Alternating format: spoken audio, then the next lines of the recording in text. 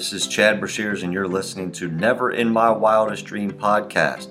This podcast is about creating a behind-the-scenes look with coaches, fans, and reporters from our point of view, sharing cool stories as only we've lived them. The goal is for you to learn something new to help your life and allow yourself to take a break from everyday chaos and let us give you a behind-the-scenes look into our world. Never in My Wildest Dreams podcast begins in 3, 2, 1. Good morning and welcome to Never in My Wildest Dream podcast. It is Tuesday, April the 20th, 2021, day 20 of the fourth month of the new year. Looking forward to today's show. We got Trust Tuesday Sports Wrap, what happened yesterday in Washington County sports, and Trust Tuesday. So let's first start in the world of professional sports. Let's first start in professional baseball. The Cardinals beat the Nationals 12-5.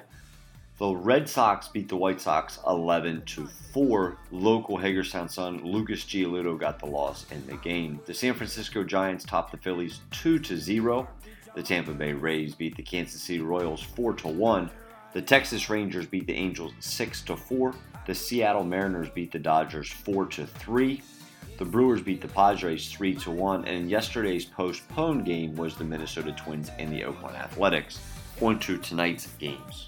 The Baltimore Orioles travel to Miami to take on the Marlins. The Cardinals are back in the nation's capital to play against the Nationals.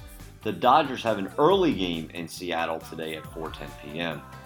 The White Sox are in Cleveland to take on the Indians. The Twins and Athletics are going to play at 6:30 in Oakland. The Braves travel to New York to take on the Yankees. The Diamondbacks are in Cincinnati to take on the Reds. The Pirates are in Detroit to play against the Tigers.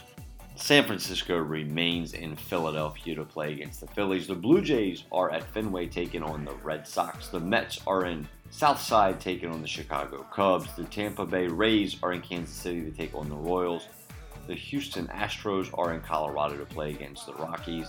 In the doubleheader of the Oakland Athletics and the Twins, first pitch will be 9:30 p.m. this evening. The Texas Rangers are still in Anaheim to take on the Angels, and the nightcap, the Brewers are in San Diego to take on the Padres. Now on to NBA basketball from last night. The Chicago Bulls beat the Celtics 102-96. Jaylen Brown has 23 for the Celtics. Nikola Vucevic has 29 to lead the Bulls. The Pistons stopped the Cavaliers 109-105. Isaiah Stewart has 18 and 16 to lead Detroit, while Colin Sexton has 28 to lead Cleveland. The Warriors go into Philly and beat the 76ers 107-96. Steph Curry has 49 points, which 10 of them were three-pointers. He went absolutely off. I watched the ending of that game last night. Joel Embiid did lead Philly with 28 points and 13 rebounds. The Spurs beat the Pacers 109-94. Derek White had 25 points to lead San Antonio. The Heat beat the Rockets 113-91. Kendrick Nunn had 30 points to lead Miami, while Christian Wood had 18 to lead Houston. The Wizards beat the Thunder 119-107. Bradley Beal goes for 30, while Darius Bazley leads OKC with 26 points. The Spurs beat the Bucks in overtime 128-127. Chris Paul has 22 points to lead the Spurs, while Giannis has 33 to lead Milwaukee. In double overtime, the Nuggets topped the Grizzlies 139-137.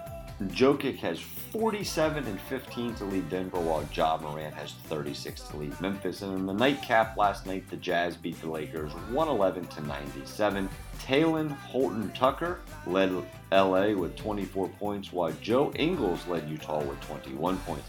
That's all for last night's games. Let's talk about tonight's games. The Orlando Magic are in Atlanta to play against the Hawks. The Hornets travel to New York to take on the Knicks. The Nets are in New Orleans to go against the Pelicans. The Clippers go north to travel to Portland to play against the Trailblazers. And the Minnesota Timberwolves are in Sacramento to take on the Kings. That is all for NBA basketball. Now on to NFL football. Longtime quarterback Alex Smith announced his NFL retirement Monday, capping a 16-year journey that started as the number one overall draft pick in the NFL draft and ended after his improbable return from a gruesome injury. Smith, who turns 37 next month, said that he wants to spend more time with his family. He did win the NFL Comeback Player of the Year in 2020 after getting back on the field after an injury that cost him 2 years and almost his right leg. Even though I have plenty of snaps left in me after 16 years of giving this game everything I can, I want to see what the next few years hold when I can hang out in the backyard with my kids. He suffered a compound fracture in November 2018. Many assumed his career was over. It required 17 surgeries to stem an infection in his right leg, which was almost nearly amputated, and he was able to come back and actually play last year. ESPN documentary Project 11 aired last spring, and it showed him going through all the numerous tests and milestones along the line. I hope he has a great retirement. He definitely deserves it. We will stay with surgeries. Patrick Mahomes said Monday that he is ahead of schedule after recovering from the surgery on his turf toe right after the Super Bowl and the loss to Tampa Bay Buccaneers. He thinks he's progressing well.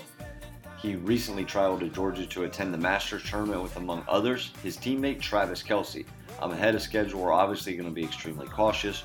We're not pushing me out there too soon. I'm doing what I can. I've gotten out of the boot. Finally, it took forever. Now I'm trying to get back on the field and get working on stuff. I'm sure they'll keep me on the same pathway, and hopefully I'll be able to do some stuff by the end of the off-season. Attorney Rusty Hardin has filed an answer to the 22 lawsuits that have been filed against Deshaun Watson of the Houston Texans. His legal team said they had already uncovered evidence of numerous allegations in this onslaught that were truly not accurate or just not true.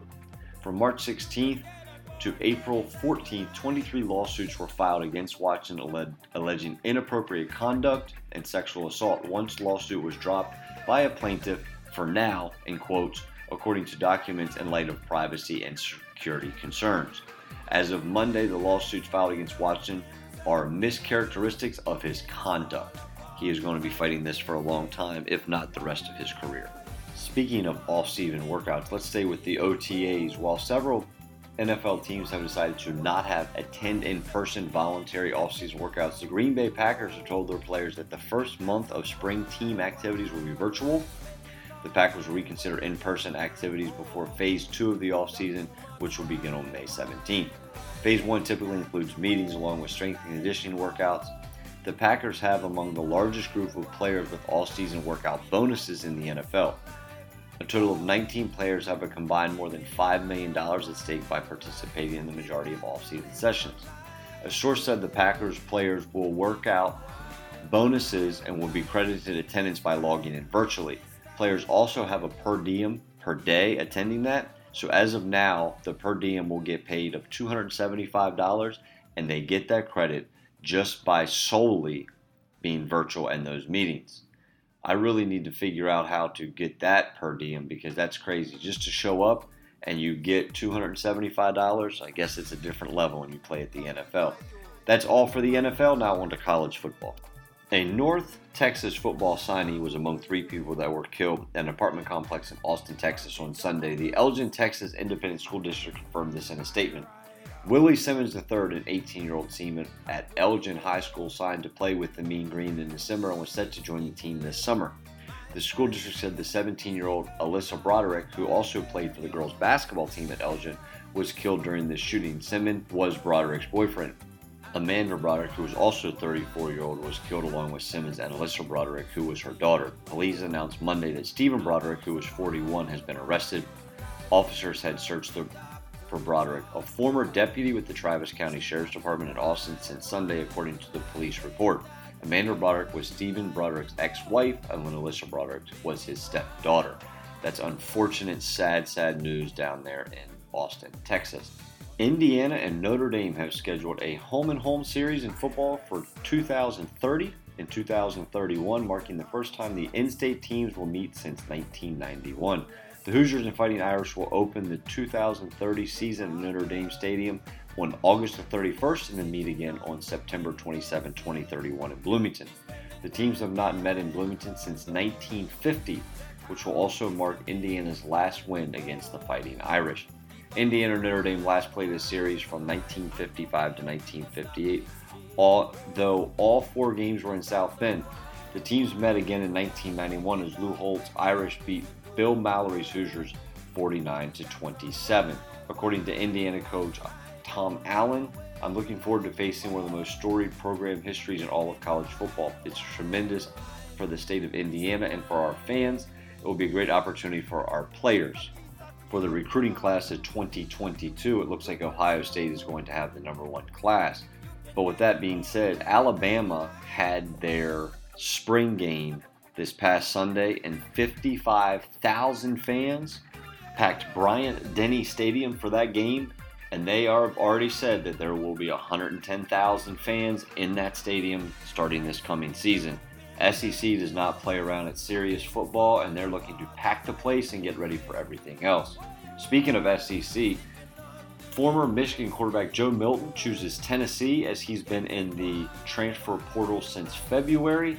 He feels as though playing in the SEC will give him an excellent opportunity to get his dream, which is to play in the NFL. That's all for college football. Let's go to college basketball now. The number one overall player in the country as a senior, Chet Holmgren, committed yesterday to Gonzaga. He also is the projected number one overall pick in the 2022 NBA draft. He made his announcement on SportsCenter. He said the process was hard. I had to learn a lot on the go. I had to lean on others and get their advice. My dad went through it, and Coach Larry Suggs with Jalen. I kept getting consistent advice, and I will get a feeling when I know. Not overanalyzing everything because everything sounded so good. Nobody ever sells you on their weakness.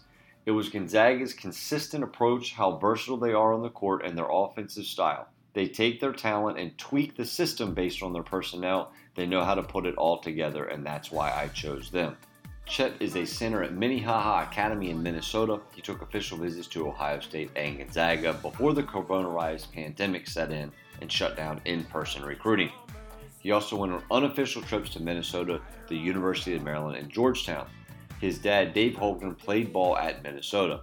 Chet is extremely close friends with former high school and AAU teammate Jalen Suggs, who just finished an unbelievable freshman season at Gonzaga and is a projected top 5 pick in this current draft. He did have a lot of influence, he said of Suggs. He's someone I know and I trust. We've had a ton of casual conversations. He is both a friend and a teammate. I could hear it from him firsthand. I could watch him play and see how the team plays, then we would talk. It's a culture that I want to be with and I'm willing to work to be in. We will stay right there with Gonzaga and Jalen Suggs. The freshman who is rated the 3rd overall player is now entering the NBA draft. He made the announcement Monday on the jump from his Minneapolis home. Suggs, a 6'4" point guard, led Gonzaga to a sensational season as the Bulldogs went undefeated before losing to Baylor in the national championship game.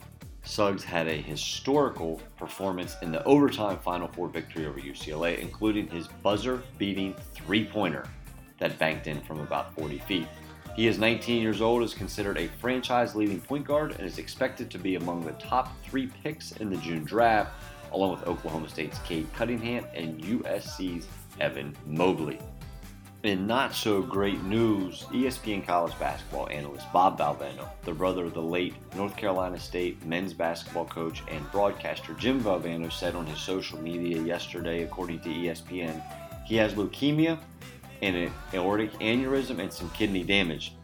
Jim Valvano, who died in April of 1993 from cancer, led a heavy underdog NC State team to the 1983 National Championship upset of Houston before going into his broadcasting career. He is fondly remembered for his heartfelt speech at the ESPY Awards 2 months before his passing, in which he said, "Don't give up, don't ever get up." The award show created the Jimmy V Foundation in his honor, as well as the Jimmy V Classic basketball event, which is held in the early part of the season to support cancer victims and survivors. Bob Valvano, a former college basketball coach, does analyst for ESPN broadcasts of men's basketball, including the color for the University of Louisville, in addition to a daily radio show. He said Monday on his Twitter that he does not know if or when he'll need treatment for his leukemia, but the prognosis is good according to the docs. Valvano was also revealed the aneurysm and kidney illness, which might have resulted in taking a pain reliever for his back. Valvano wrote in another tweet that his cancer doctor was taught at Duke Medical School by Joe Moore, who's the one that treated Jim Valvano. He knows I am in good hands. Hopefully we can say a prayer for Coach Valvano as well. which is not something that the Valvano family needs. That is all in the world of college basketball. When we come back right after this, we will have a little Tuesday Trust. Never in My Wildest Dreams podcast begins in 3, 2, 1.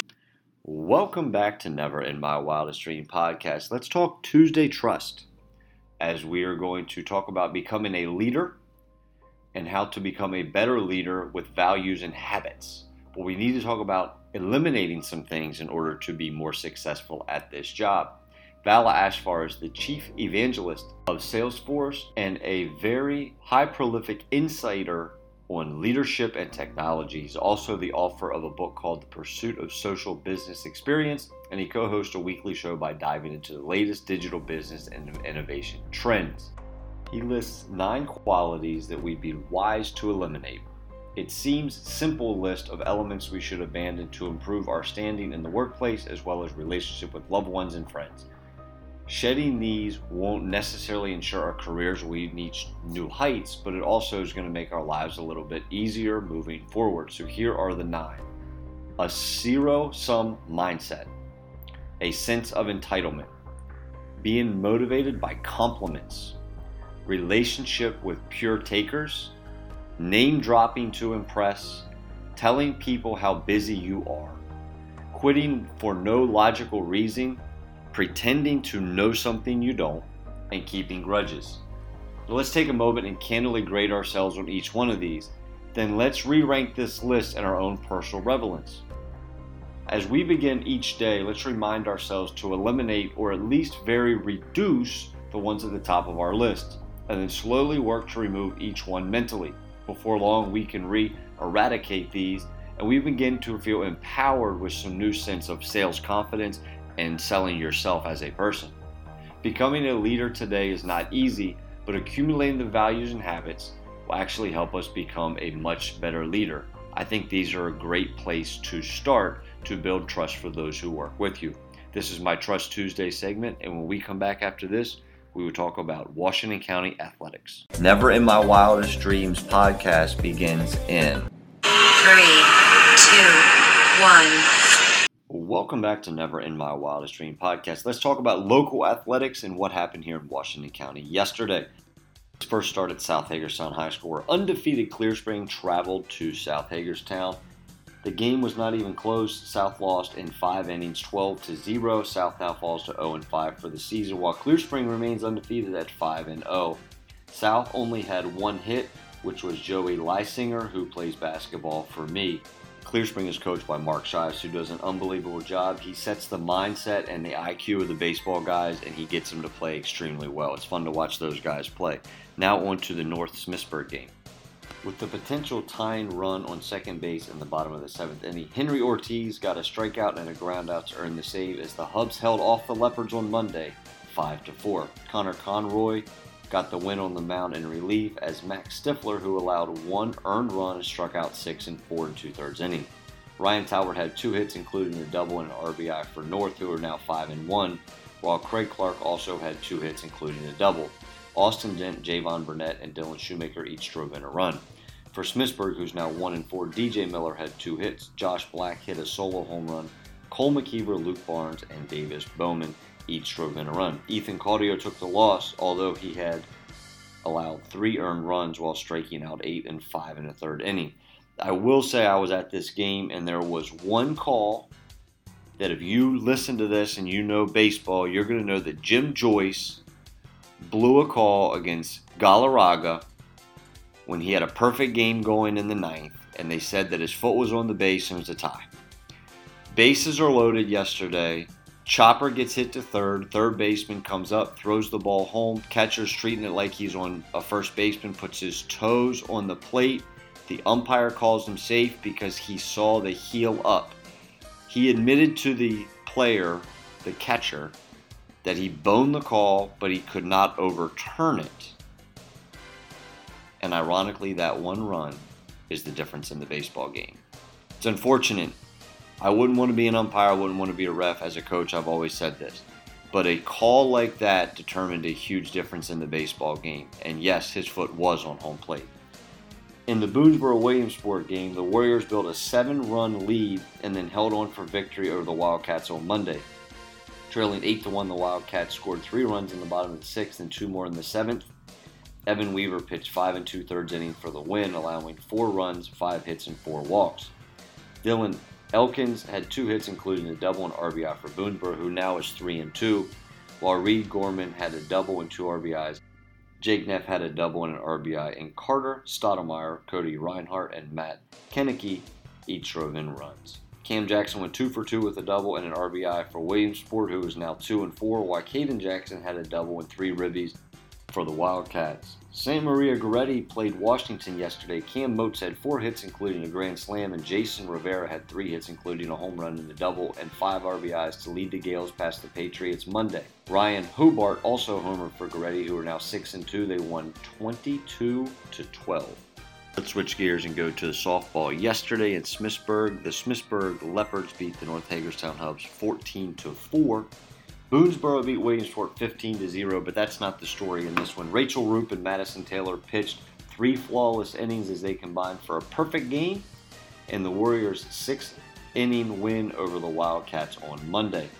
Each pitcher faced 9 batters, allowing no base runners. Offensively, Boonesboro, who's now 4-1, racked up 19 hits.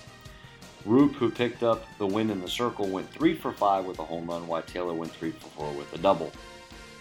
South Hagerstown High School beat Hancock 16-5. Emma Wade went 3 for 3 with a home run and 5 RBIs. And winning pitcher Maddie Wade, her sister, went 3 for 4 with an RBI as the Rebels get by the Panthers in 5 innings on Monday.